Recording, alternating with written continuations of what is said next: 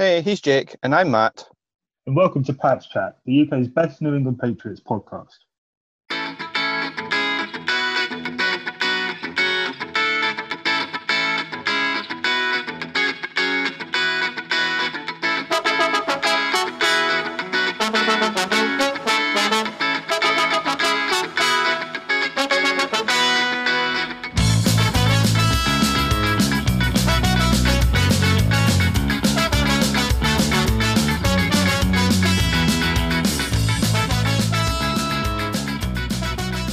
Hey guys, how's it going? And welcome to another episode of Pats Chat.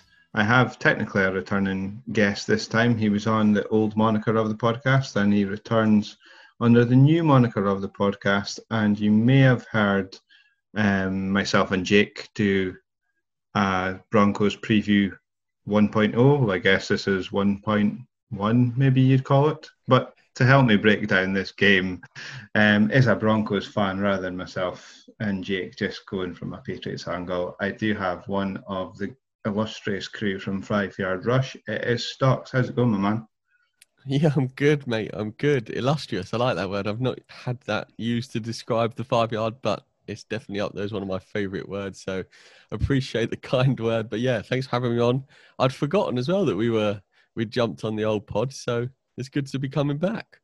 Yeah, that was one of my first ever pods, I think, actually. And I think I mumbled quite a lot and started my way through quite a lot of things, and then forgot that we'd been sitting chatting for about 2 hours, and then goes, oh crap, most people have got an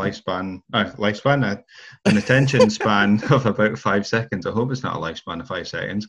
But an attention span of 5 seconds, I better shut this up and then get a message from Murph after being like, yeah, you might want to curb the time a little bit. I'm like, okay, cool. So, but yeah, you know yourself, you started off with small seeds growing into big trees. You know how it is. So we get there in the end, don't we?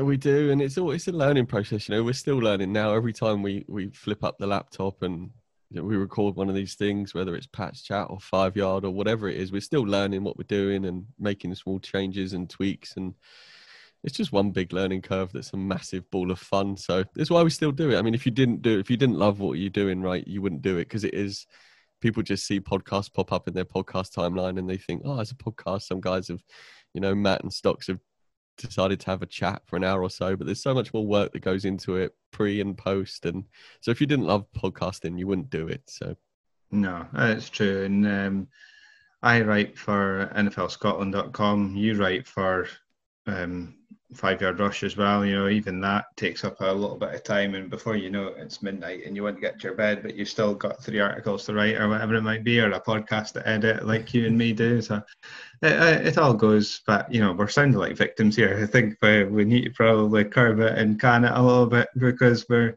doing something we love, I guess, aren't we? But for anyone that's not familiar with 5 Yard Rush, it is a fantasy football podcast and website. You can see some articles, you can grab some merch off the guys, you can listen to Stocks and his co-host Murph most weeks. Sometimes there's one or both or others. Great guests to get on. It's all there. So check it out. You'll get another plug at the end. I'll give you time at the end, Stocks.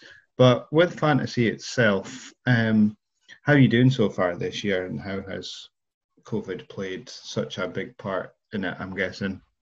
Oh, the damn COVID. No, it's, we were talking beforehand, before we hit the big red flashy button that says go, that fantasy this year is it's unlike anything I've been playing for 6 years properly now, and it's a completely different ball game this year. I mean, there's so much to fantasy that is luck, as well as being, you can do all the research, you can make all your selections, you can play who you think's going to be right, and then it will be just a complete random guy.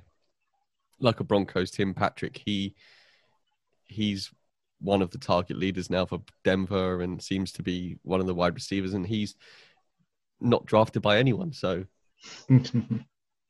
yeah, it can just take you by complete surprise, can't it? This fantasy game. I mean, as you say, you can do all the planning and research, whatever you want, and you go, yep, that's my man, that's the one I want. Jerry Judy, he's the one for me. And then you see Tim Patrick getting all the throws, and you're just like, what the F is going on here? It's so unfair, really, isn't it? It is. And then you've got people like CMC and Barkley and these guys going on to IR briefly or for the whole season in Barkley's case. And, those first 4 picks were, you don't lose your league at the draft, sorry, but if one of your stud running backs goes, to replace them is almost impossible. Yeah, unless you pretty much throw all your fab at it, you're not guaranteed to go and get that man. As you say, CMC's went down, Barclays went down. Immediately, everyone, if you've not already handcuffed him with Mike Davis, which you probably didn't because you might have gone Reggie Bonifon instead, you're spending $75 to go and get him, and then you might end up with a crap season anyway because you've got $25 left to do and get also runs effectively to pick up the rest of the year. So it's that double-edged sword, isn't it? Yeah, and with Mike Davis, it's not even as if you're getting him for the whole season. CMC's only out for 4 or 5 weeks or whatever it may be, and you've had to blow a huge portion of your fab on him. Whereas at least if Mike Davis was the running back behind Barkley, you could at least blow your fab on him and think, well, I've got him for the season. Whereas the Giants' running back room's a complete mess. No one knows. I mean, Devonta Freeman looked good at the weekend, but it could be Wayne Gallman. It could be Dion Lewis. Who knows? And then you blow a huge portion of your fab on Mike Davis, like you say, and you've got nothing left for the season. And then Christian McCaffrey's back, and I don't know. It's one of those seasons where everything. I've got a few teams that I've built really well in Dynasty, and they have survived so far. I mean, if everyone who listens to 5 Yard knows that my home Dynasty wide receivers are just off this planet. I mean, my starting 3 receivers are Julio, Devontae Adams, Michael Thomas. And then I've also got Cooper Kupp, Adam Thielen, Hunter Renfrow, Henry Ruggs. Who else am I missing? And then my tight ends are Kittle and Kelsey. And you think, that's great. But then you think Kittle missed a few weeks. Devontae Adams, Julio Jones, Michael Thomas.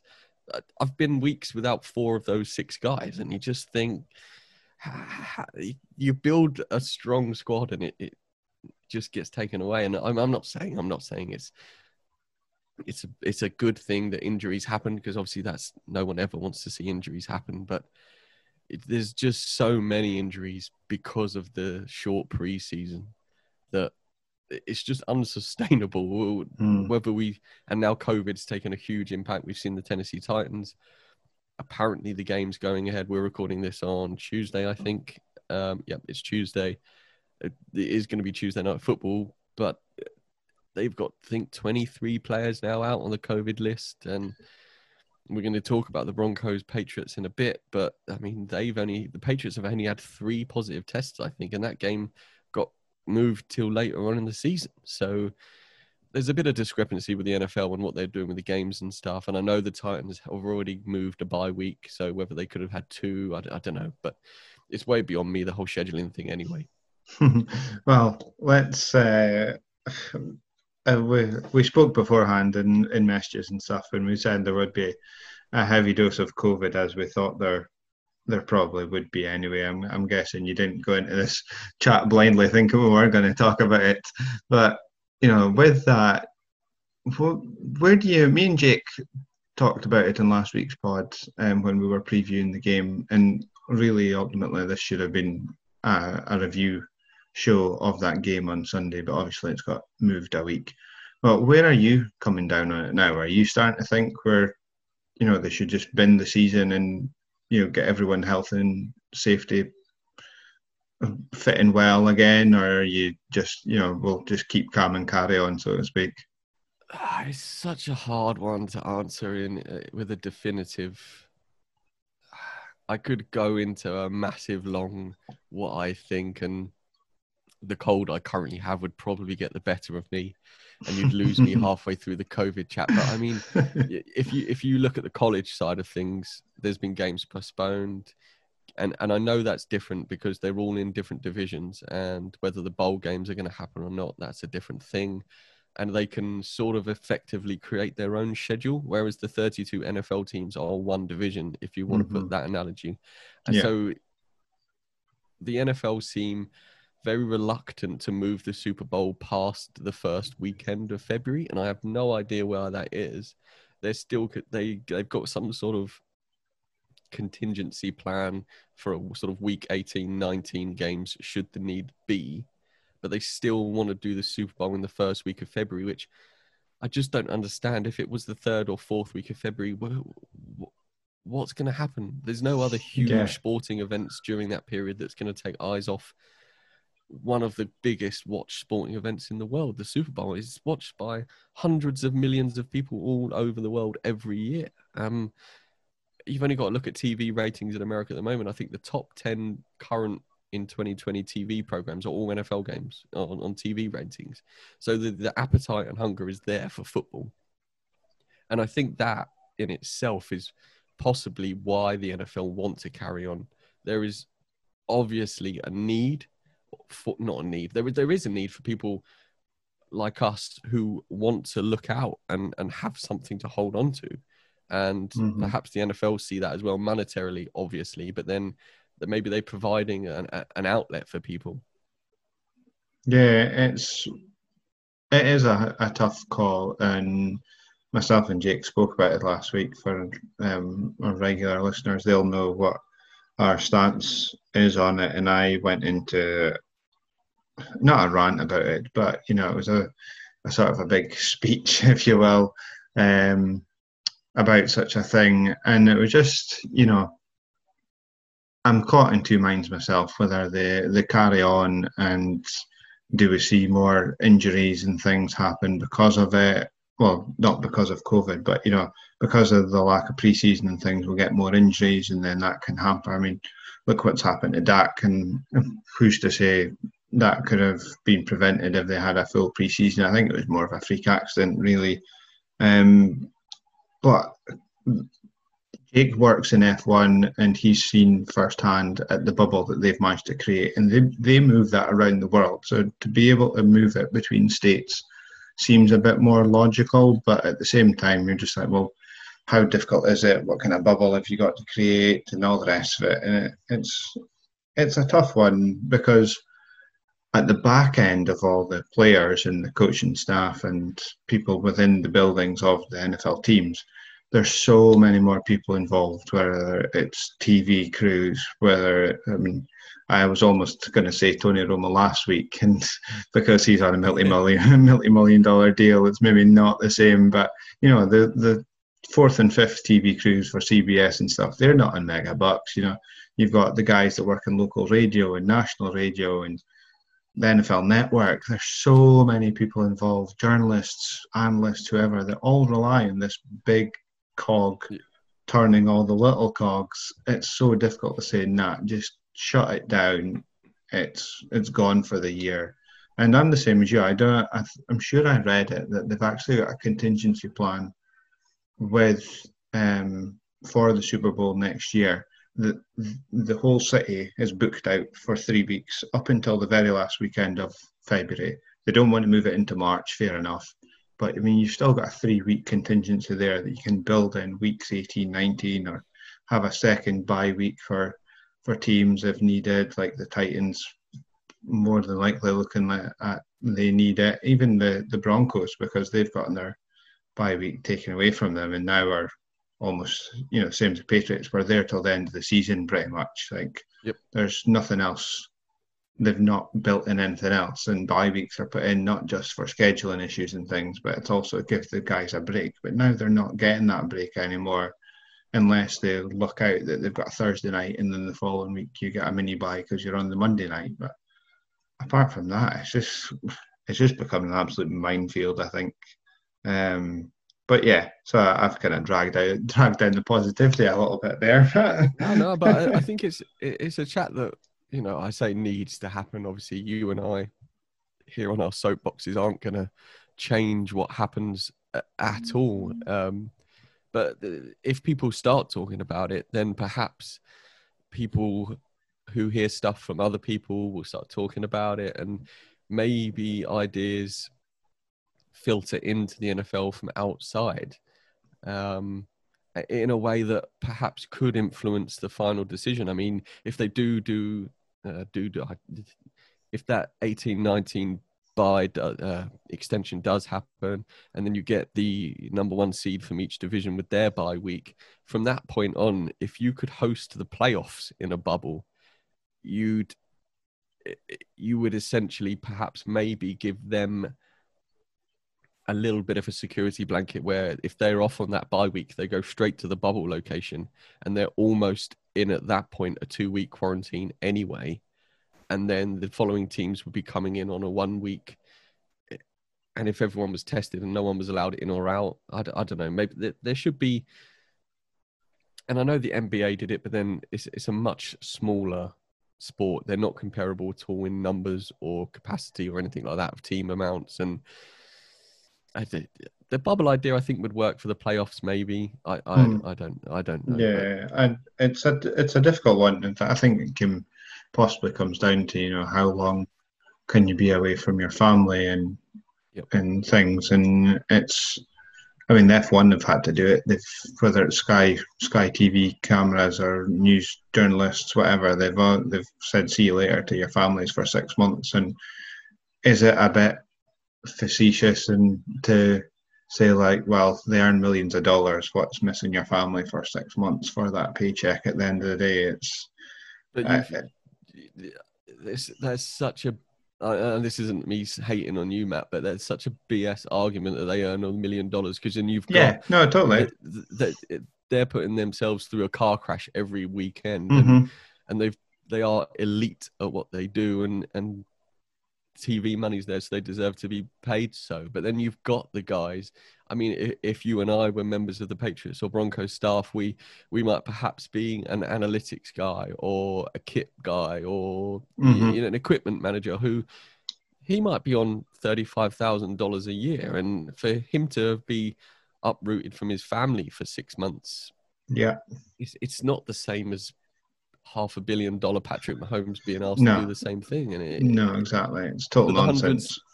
For the hundreds of millions of pounds that the players earn, there's hundreds and thousands of personnel across the league. You mentioned them all earlier, who aren't earning anywhere near what the players are earning. And that's some commitment to the bubble idea if you're willing to do that. And we've seen it on the sidelines. The sidelines have got reduced personnel, but there's still loads of people on the sidelines, and is such a tricky one. I mean, the only way it's going to cure itself is through vaccine, I think. And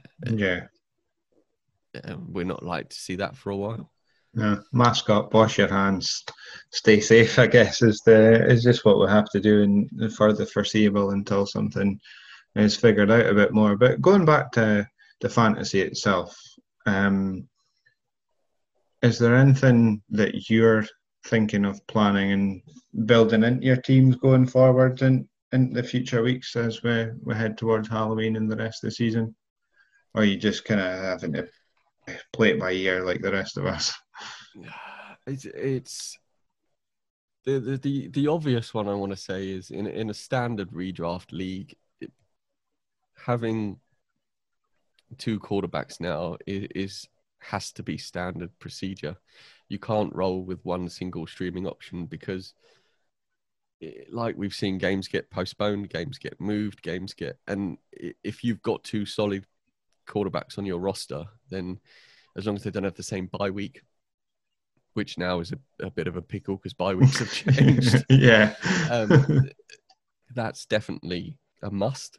Otherwise, it's such a play it by ear, because you've got players that might not be playing or might be playing. Like, for instance, the Titan players tonight, that I didn't see Michael Thomas was designated out, and I left him in a few of my lineups, and all of a sudden I've got to go and get a random Bills or Titans wide receiver for a Tuesday night game, because that's still an option because the Saints hadn't played. And it's just as much now as ever. It is getting your ear to the ground and being constantly listening. You have to constantly keep up with information to be, because you're not going to be the only person in your league in this situation.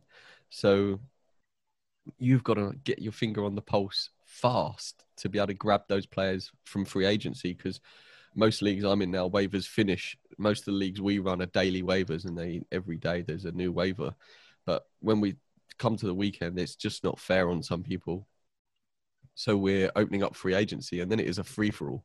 And you've got to be able to grab that player first, because that, and we've seen it. I've seen so many close games in fantasy this season where that 0 turned into a 3 because you played the 15th wide receiver on the Tennessee Titans on a Tuesday. Could make all the difference.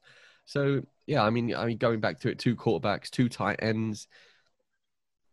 It's just depth. Running backs. If you drafted 5 running backs in the first 5 rounds, I'm now thinking that was a pretty good idea, because there's just, once you get past the good guys, there's no one left on waivers. And if you needed one of those guys, we talked about Mike Davis or James Robinson, someone like that. If you blew your budget on them, James Robinson, okay, you've got the running back now for the Jaguars for the season. But if you've got no fab and you're struggling, we're 5 weeks in. We're not even 33% of the way through the fantasy season. Yeah. And there's Owen, and I hate to say this as a self-labeled fantasy analyst, but there's teams I'm looking at that are 0-5 now, and I'm thinking that I genuinely don't know how to save this team. I'm decimated at injury. There's no one on the waivers. And I've been really unlucky in the deeper leagues I'm in. I've had more injuries, and which means there's less players on the waivers for me to try and fix the problem. So it's been a case of bad luck so far.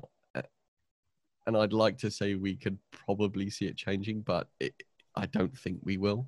I think this is fantasy for this season. And I do think there's a very real possibility we get to week 9 or 10, and there's some teams that can't field lineups. There'll be leagues lost because someone got into the playoffs because they had to field a team that was only half full, or vice versa. They got out of playoffs because they got hammered by a team because they couldn't field a lineup. And we could well see fantasy leagues decide, you know what, we're going to knock this one on the head after 10 weeks and we'll just call it what it is. It will be what it will be. Either just be a dead season, or the team with the most points scored will win the league. I don't know. I can't see into the future, but the way it's going, it's becoming unsustainable for fantasy in some respects, I think. Yeah, it's an absolute train wreck some weeks. I think I've already had that in a couple of my lineups. You're just like, you're scraping. Like, I think, I can't remember which team it was, but I think I ended up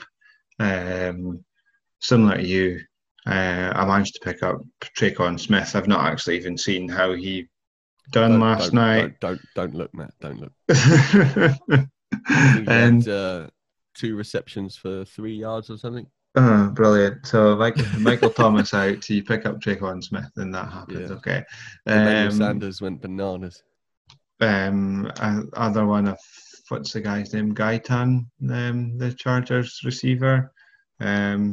Scored a touchdown last week. I picked him up in the league because that's like what the level you're at, and you're now looking at guys like McKissick, and you're going, really? But a decent game of the weekend. So yep.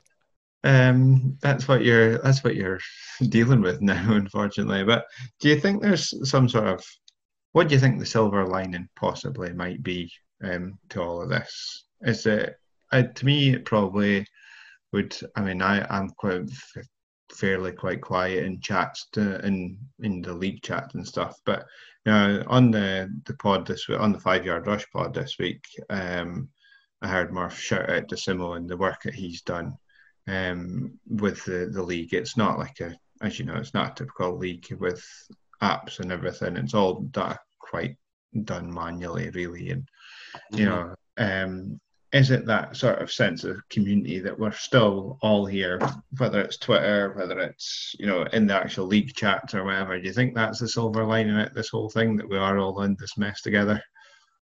I think it is, yeah. And, Murph and I always preach about having the community aspect is the most important part for us.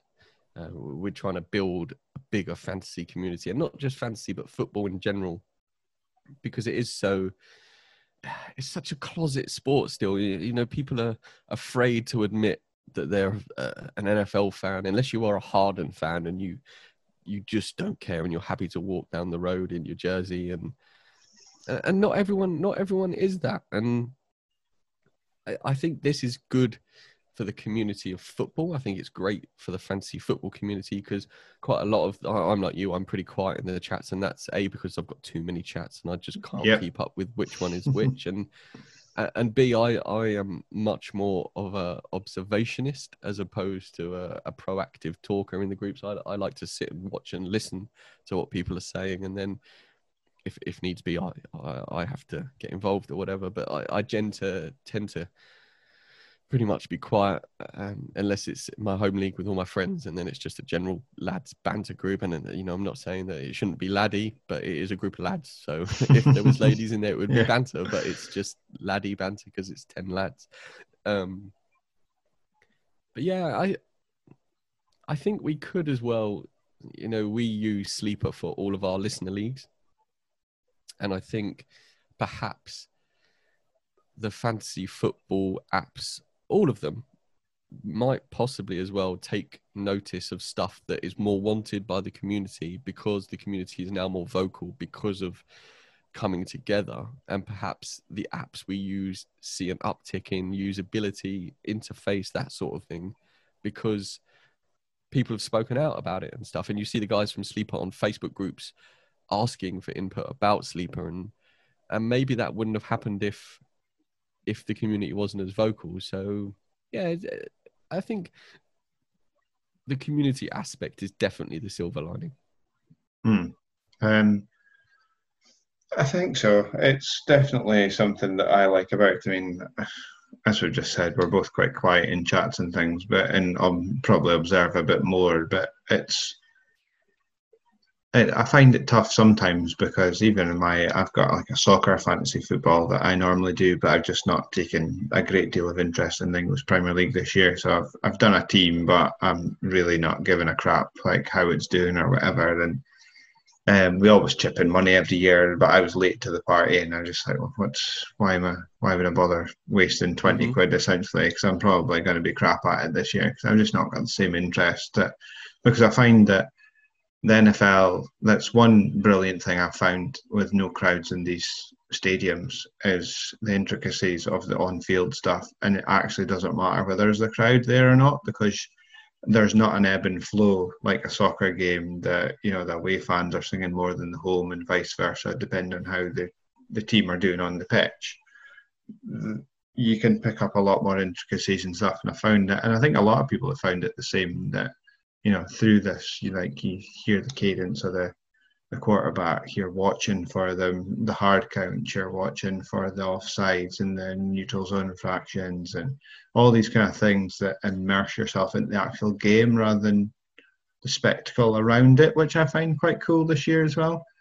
But at the same time, some of these stadiums with fans, I find it a bit much, that in a way of being fair to the sport, that a place like Kansas, or was it Cleveland at the weekend, they can have fans, but New England, I think Denver's the same, that they have no fans, or Seattle's no fans. And to take that away, it's making it a bit uneven in a sense, in that respect. Do you think?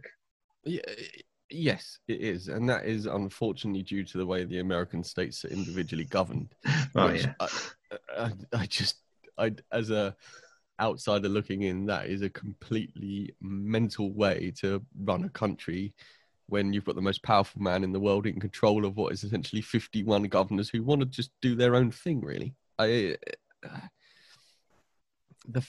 what I think, on to that point, the NFL have done really well is when filming the game, there is very few shots of the stadium and crowd anyway.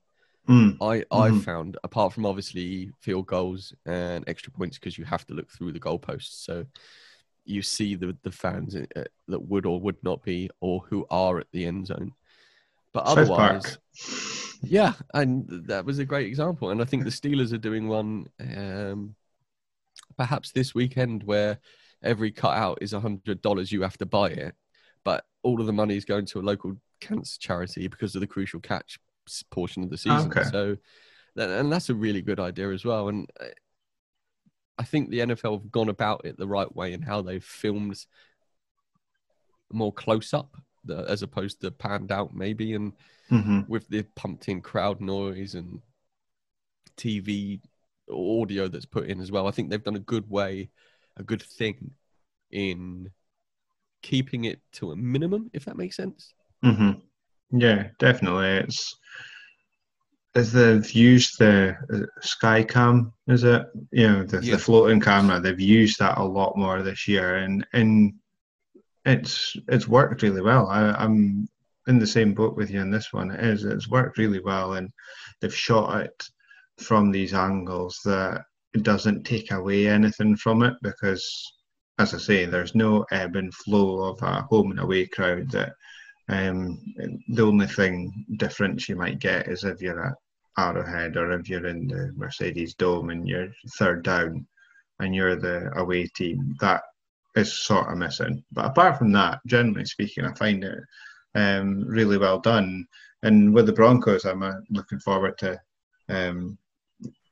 seeing how they do it, because it's interesting to see how each team does it at their place, because as you say, there's the South Park thing, and then, as you say, there's the Steelers thing. They're doing that, and I think it's a really good idea to try and generate some cash. Whether it's not that NFL teams are struggling, but they've done it in Britain for certain teams. It's a way of making extra money.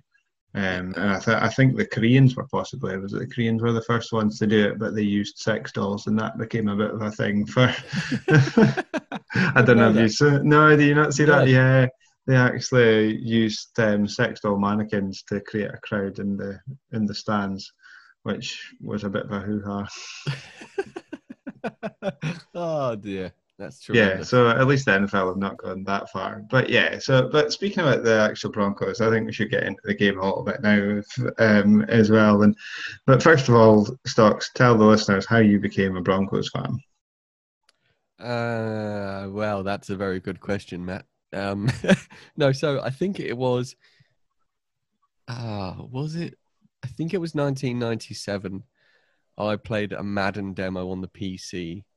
And the teams were the Broncos and the Falcons. And the Broncos, I think it was the third quarter you got to play.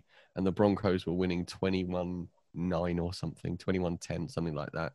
So I picked them because they were the winning team at that point in that game. And that was pretty much as far as my love for the Broncos went. I declared them as my team when I was 11. My mum obviously took note because she went to Florida a few years later and bought me back a John Lynch 47 white Broncos home jersey, and I thought, yeah, that's the one. I'm a fan of the Broncos, and now I've got a jersey. But I hadn't really watched much football, and even after that, I didn't really watch much football. And it wasn't until about 8 years ago when I started playing fantasy, just sort of as a part-time hobby, not anywhere near as intensely as I do now, that I'd started to take a note of the Denver Broncos players. And because I already had an affiliation with them, that was now who I followed for argument's sake, should we say. So something I've wondered as well, I think you've maybe mentioned it on the 5 Yard Pod. Are you still a nailed down Broncos fan, or have you become more of a football fan because of fantasy? If you asked me to choose a team, it would be Denver because of where I started. But you are probably right in me being a fan of the sport and players within the sport as opposed to perhaps the Denver Broncos as a whole. And I think for me, I had to be, because of how into fantasy I got and how much I needed personally to know about it. Being a fan of the Broncos almost became second nature to learning about everyone and who was on my fantasy teams. So I think I am now more a fan of the sport than the Broncos, but I do still follow the Broncos as a team closer than anyone else. It's a really double-sided answer, but yeah, no, that's fair enough. That makes total sense, because I've not flipped the other way, but I'm more the other side than you, that I'm Patriots first and then football second as such. But that's the reason I play fantasy, essentially. It's not as much as I want to win, because I'm competitive, and listening to you guys and other podcasts and stuff makes me want to be even more competitive. But at the same time, I just do it to, enjoy the sport and enjoy not Red Zone. So I think Red Zone's great, but sometimes I think it takes away from it, because you're not sitting watching a full game. You're not watching, it just takes a flag being thrown, a decision overturned, but you don't get that in Red Zone. Red Zone is clearly built for fantasy, but it's a brilliant tool for at the same time. But yeah, I come down on more that I learn more about players and things through fantasy, but at the same time I've got to focus on Patriots, because that's either through the podcast or through writing, etc., and just through fandom in general. I take a more Patriots interest. And we were talking before we started recording about the defensive league I'm in, and that was purely why I joined this defensive league this year, was because I've got a very limited knowledge, as probably a lot of people do, on as much as certain players, you don't know everyone, or even generally speaking, a lot of them. So the defensive league was just for me to learn more about linemen, and not just Miles Jack or Jalen Ramsey, or someone, or Sherman, because they're the names that stand out to most people, or Malcolm Butler in the Patriots case, because of the interception in the Super Bowl. You want to learn about the Jason McCourtys and the Chase Winoviches of the world, as much as, and the Josie Jules, and as much as the Von Millers of the defensive side of the ball as well, I think. Yeah, 100%. But I think that's what's good, because you get, I think, 99% of people who follow it are a fan of a particular team. And it was more important for me to become a fan of the sport than to be a fan of the Broncos, if that makes sense. My overall love for the sport was greater than my love for the Broncos, and maybe that's because I never started following them in a sort of hardcore way, if you like. I just sort of picked them as my team and didn't really get into them properly, if that makes sense. So when I then, and I think my overall love for the game in general served me well when I was writing the rookie report for the playbook, because I don't have a college team that I associate myself with. I just follow the college game and the players that are coming out. I was able to write all my rookie profiles with a very neutral lens. And because when I wrote them pre-draft process as well. And I did that because I didn't want any form of obscurity to take hold when perhaps I knew their draft location or the college they came from. If I supported, let's say, Notre Dame, for instance, and they'd played for Notre Dame's rival, I might have had a worse opinion of them purely based on that rivalry. Whereas I was able to write all the player profiles from a neutral aspect and before they were drafted. And I'm going to do the same for this year's playbook. I'm going to write all of the player profiles before the draft, and then each player this year is going to have their own draft paragraph on landing position for them in draft. So when I come to write that bit, the rest of the profile will already be written, and I won't be swayed either way depending on their NFL landing point. Yeah, it makes sense, because I'm new to college, and if people don't know, there is an arm, a leg of 5 Yard Rush. That's the 5 Yard College podcast that Ash and Tom do, and for me, it's I mean, I just don't have the time with a little one being on a Saturday and being. I've always been from an early age, as many British people are. That you lean towards soccer games, and I love watching Bundesliga. So generally speaking, it being depending on the Premier League game, I might swap to watching a Bundesliga game at 5:30. But now, I mean, as I was saying earlier about the English Premier League, that I've just not taken that much interest in. What was that last week 2 weeks ago? Leeds were playing Man City at 5:30. But yeah, I was tuning in Baylor that was on ESPN, BT ESPN instead, because as I say, I've lost a bit of interest in it, and the college game intrigues me, and listening to the guys and the podcast helps with the intrigue of trying to build up who I possibly follow, possibly not. But at the same time, I'm the same as you. I just look through a neutral eye of, well, they're good, and I've kind of always had a leaning towards Alabama through the connections with Hightower and Nick Saban and Damian Harris now. But at the same time, I'm not that big of a follower of them. I'll watch whoever's on, basically, and it's good just to sit back and actually have that neutral perspective. I go, he's good, he's crap. Oh my God, he's amazing. All right, now I see why he's a projected top 3 wide receiver for next year's draft and things. Yeah. And I guess with your writing of it, you can do it without that bias. And a lot of the time now, in comparison to last season with the podcast, and I'm sure you do with your writing as well for that, is that you try not to get other influences, because then you're just regurgitating it, using a thesaurus with different words to make it sound your own. But it's not really, because you've read Twitter so much, you've listened to so much, that you're just like, well, I'll just mishmash 3 different opinions into one and make it my own, when it's not really. You can just do it, and if that makes sense. Yeah, no, 100%.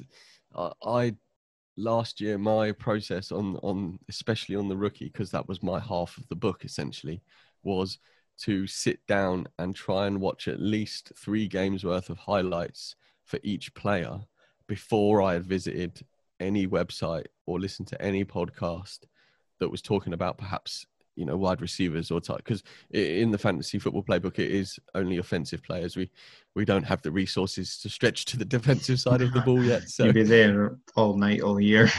It was a process, let me tell you. But I wanted to formulate my own opinion. And I'm not sitting here saying that I am an NFL scout or I know what I'm looking at. But when you start to watch football really regularly, and you watch Russell Wilson, you watch Patrick Mahomes, and you watch Kyle Allen, and you watch Brett Huntley, you can formulate your own opinion as to who is a 10 and who is a 0 and where they all fit on that scale. And as long as you can back up your scale with why you got to that point, if it makes sense and is feasible, then your opinion is as valid as anyone else's, because it makes sense. It's all very well, like you say, mashing people's words together, then regurgitating them. That's great, and that might help you form an opinion, but that isn't your opinion. And if you can, like for instance, when Tom from Five Oak College and I were talking about Trey Lance, the North Dakota State quarterback, he sent me a highlight package and I was going through it, and he said, "What do you think of this guy?" And I said, his mobility is unreal. The way he shifts his hips in the pocket to get out of trouble is ridiculous. But he's got a really over-the-top sort of almost rounded throwing, slightly slow throwing motion. And I said, it's accurate and it's on point, but perhaps it's too long for the speed needed at the next level. And he said, I hadn't even picked that out. I just saw him making good passes on the tape that we both watched. And he hadn't picked up on something and I had picked up, and there's bound to be stuff that I didn't pick up that he picked up. Mm-hmm. And I wouldn't know that if I'd have gone on NFL for their scouting review or wherever it is you go for your scouting review, and you just read that Trey Lance is this, Trey Lance is that, Trey Lance is this, and you hadn't watched any tape and no one had pointed out that his throwing motion was at least different to everyone else, you wouldn't know it. So without being eyes on, analytics are great and write-ups and articles are fantastic, but unless you've actually seen something with your own eyes, you can't formulate your own opinion. No, definitely, for sure. And that exact throwing motion is what I think about Derek Carr's throwing motion, actually. He's got that throw that I wrote about the other week and before the Patriots played them, and he doesn't, for me, he doesn't throw it like fizzing it towards like the numbers on the chest. He's got this lofty throw that is far more easier to pick off if you're a cornerback or a safety or a linebacker that's dropped off because you can see it coming. And that's what makes him poor in comparison to a lot of other quarterbacks that are going around the league. And just something like that, as you say, that little bit of tweaking to your analysis can make all the difference. But at the same time, you can then suck in what like Tom said or what somebody else said, and then your opinion becomes even more valid and in a way and more detailed and defined, I guess, as well, doesn't it? Yep. But with the Broncos as well, obviously we've moved to this week, so that's why we're doing a second preview of this game, folks. I mentioned Damien Harris a minute ago. Myself and Jake, we've kind of jumped on the hype train of him now. We did before he actually got onto the field and broke away for 100 yards the other week. I have to get that point in. I think a lot of Patriots fans have been waiting for him to bust out and actually become his own thing, because he was picked up. He was highly rated coming out of college last year, but it ended up, the Bill Belichick thing. He just redshirts running backs pretty much for their first year, and it might have actually served him in good stead. But do you see him and the other running backs having a good game this week against the Broncos? Yes. I mean, it's very difficult not to, in the way the Patriots are playing football at the moment. I think currently they're graded as the second best rushing attack in football, gaining something like 175 yards on the ground a game. That is something I've picked out of listening to a podcast at some point this week. So that stat could be wildly off.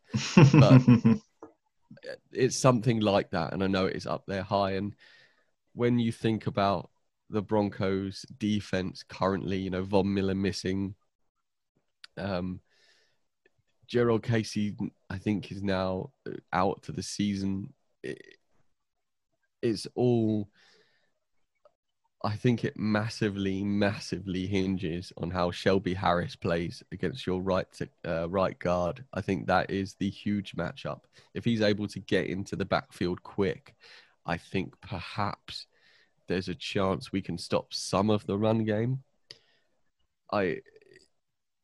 We really need Bradley Chubb to play well. And then you mentioned him earlier, Josie Jewell. I think he's come on quite well this season so far, and it is up to your linebackers to really stifle the run game and fill the box and get to the outside. And Josie Jewell's got the speed to get to the outside, which is needed because James White, if he gets to the outside, he's gone. So yeah, I think I don't know. It's very. I want to sit here and say no, the Broncos are going to stuff the run, but it's just the way the greatest coach that has, in my opinion, has ever coached football is coaching them to run the ball at the moment, and they're doing it so effectively. And adding Cam to that game plan is almost a two-headed a monster, because yes, he's going to run, but with so many options and read options and stuff like that, who's got the ball in that decisive split second could cause this Broncos defense a multitude of problems. And luckily, Cam isn't throwing it that much at the moment. I mean, I don't know if Cam's actually going to start. I know there's been negative tests come back, but he's asymptomatic, right? So I don't know if he's cleared to play yet. I think he should be, because he's had no positive tests come back again, and I think that would be, what's that, 10 days removed as we record since the actual first test, and I think it's 6 6 days since the last positive test, so he's passed the incubation period in the 5-day protocol. So I think, to the best of my knowledge, he should be playing this weekend. But I was just about to ask you that. I think it's unfair. Taking the Patriots' hat off for a second, I think it's unfair that the game's moved partly based on that. I mean, it might actually work in your favour that you could possibly have Drew Lock back instead of Brett at the weekend. But for the point of Cam Newton, I think it's unfair that the game gets moved and then he is now back in the game. If you see what I mean?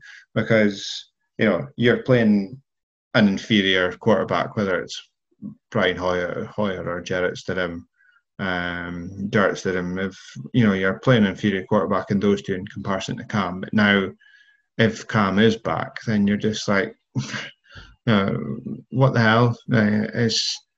For me, I'd be a bit aggrieved if I was a Broncos fan anyway.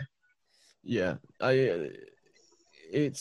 we all should have expected this sort of thing to happen because of COVID, but I also get the players' point of view when they train on Tuesday, Wednesday, Thursday, miss Friday, train on a Saturday for the game on the Sunday, and then they find out on the Sunday morning it's not happening.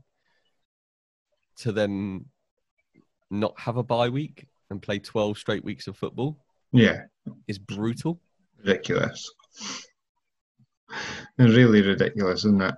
Yeah, and then when you think there's already been so many injuries because of not enough practice time and now no rest time, the Broncos are essentially playing a full 16-week season, lest there be an extra bye thrown in, please. But then if we lose to the Patriots, they then take on the Kansas City Chiefs.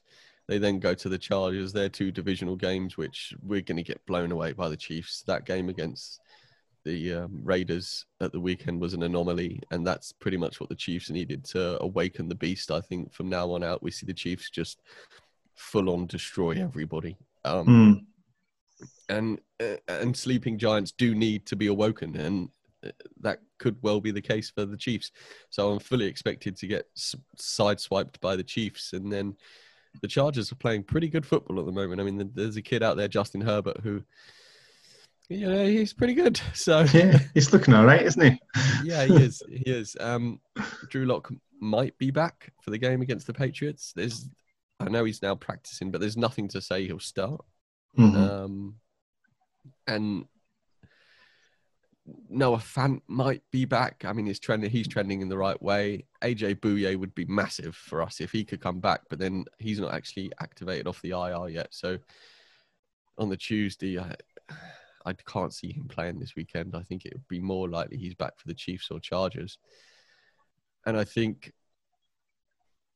we really need AJ Bouye on the field to help Michael Ojemudia, sorry, murdered that.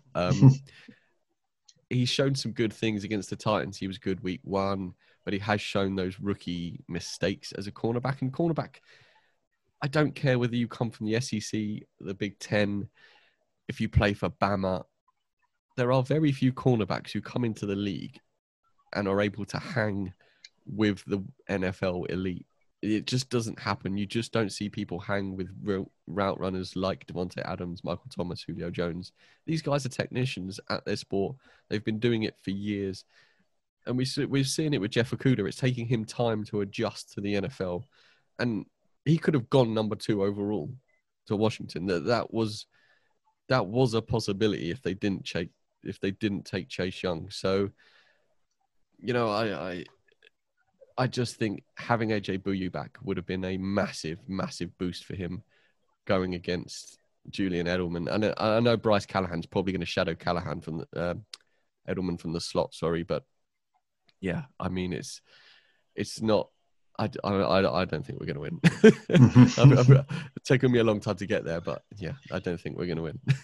No, take your time. It's good chat, regardless of how long it takes. Don't you worry about that. And I was just thinking as you were saying that when you're speaking about the Chiefs and the Chargers games you've got coming up, and the Raiders anomaly from the weekend was I was out walking the dogs at a time, and I'm out at that time of night on a Sunday, I'll stick on Talksport 2 and listen to that and the guys.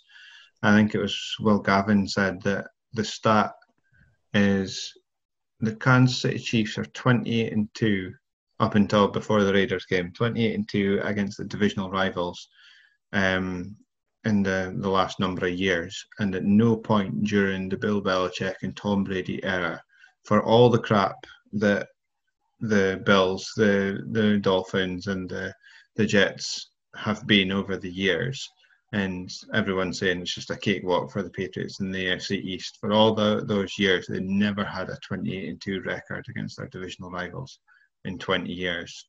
But over the last few, the Chiefs have managed it in their division. So it shows about the dominance, I guess, for what they've done, especially when Mahomes has kicked them on that next level as well after Smith.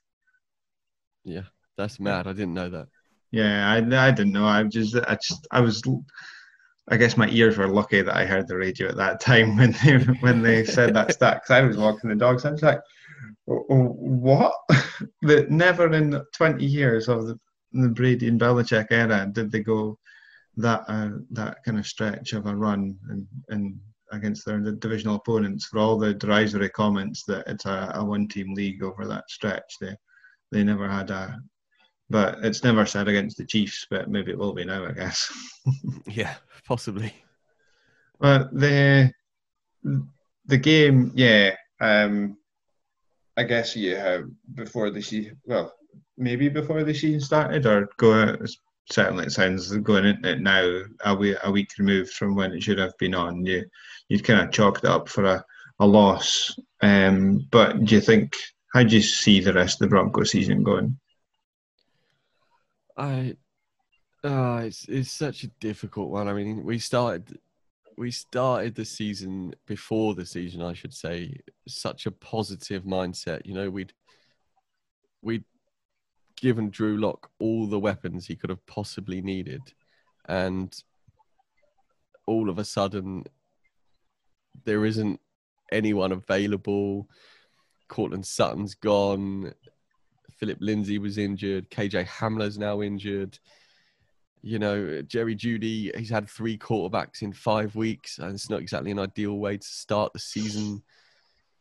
Von Miller missing. There's just so many things that haven't gone our way, and I think I can see our season now being a season to look towards next year, use the guys we've got to see what we've got and what we need for the draft. And we need to seriously evaluate Drew Lock's actual ability between now and the end of the season, because if it continues to get really bad, you know, we're only 1 game behind the Jets record.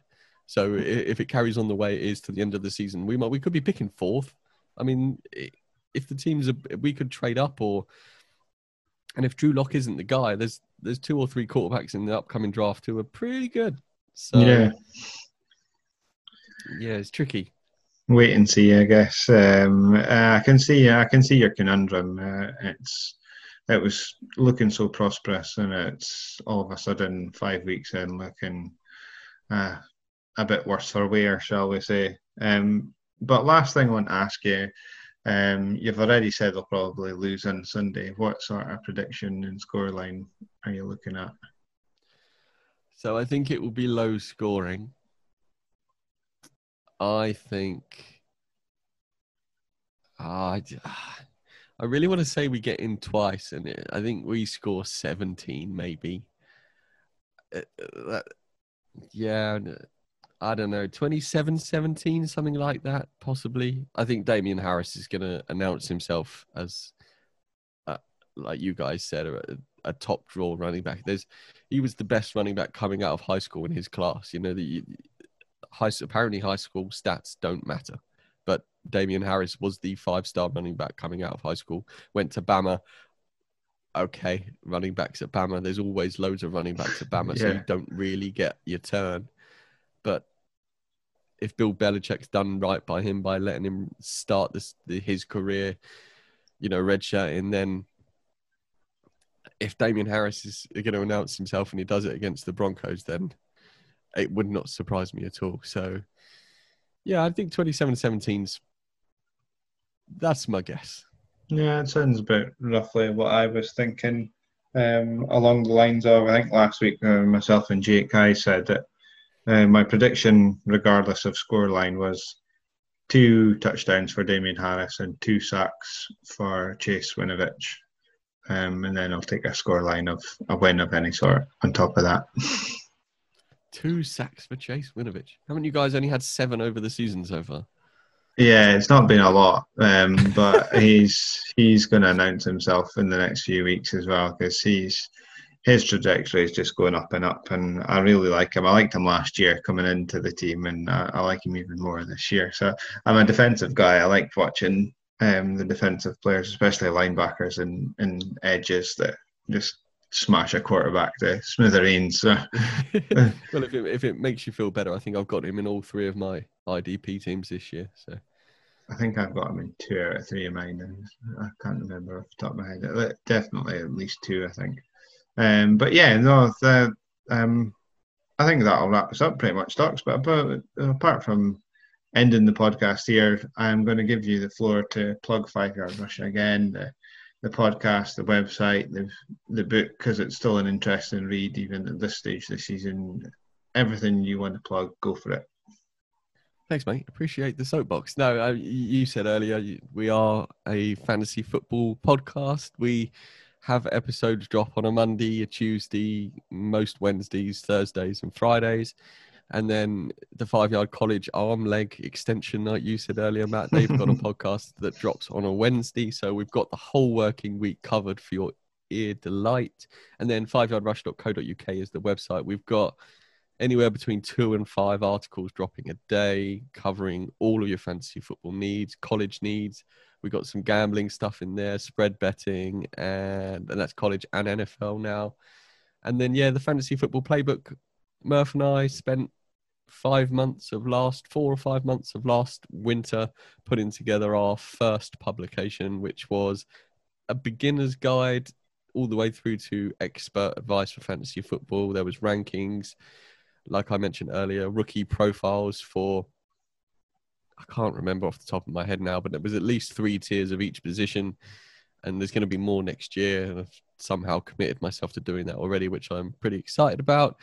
And yeah, that was, I think it was, help me out here, Matt. I think it's $6.99 at the moment on the website. And it's still got loads of relevant stuff for this season inside it. Which reminds me, we should probably drop the price now. So maybe we'll do that. Maybe I'll speak to our website guy. We'll drop the price a little bit and you can pick yourself a bargain up and some reading for the cold winter months to come ahead. But yeah, do check us out. We're on Twitter at 5 Yard Rush. The website is 5yardrush.co.uk. And then you can find the podcast pretty much everywhere in the world that delivers your podcasts.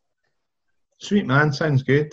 Thanks again. Appreciate your time and look forward to hearing you in my ears very soon and on the 5 Yard Rush.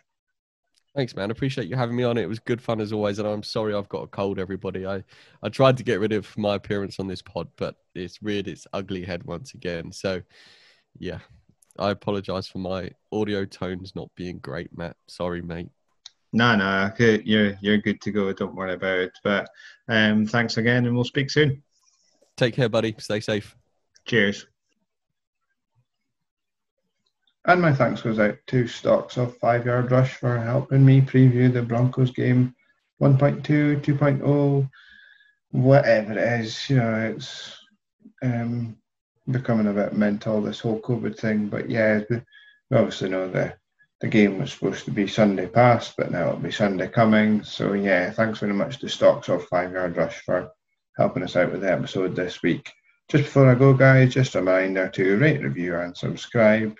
Catch us on Twitter, catch us on Instagram, tell all your friends about us, and you know, word of mouth is as good as anything, but social media, follows, likes, shares, interaction is always much appreciated as well.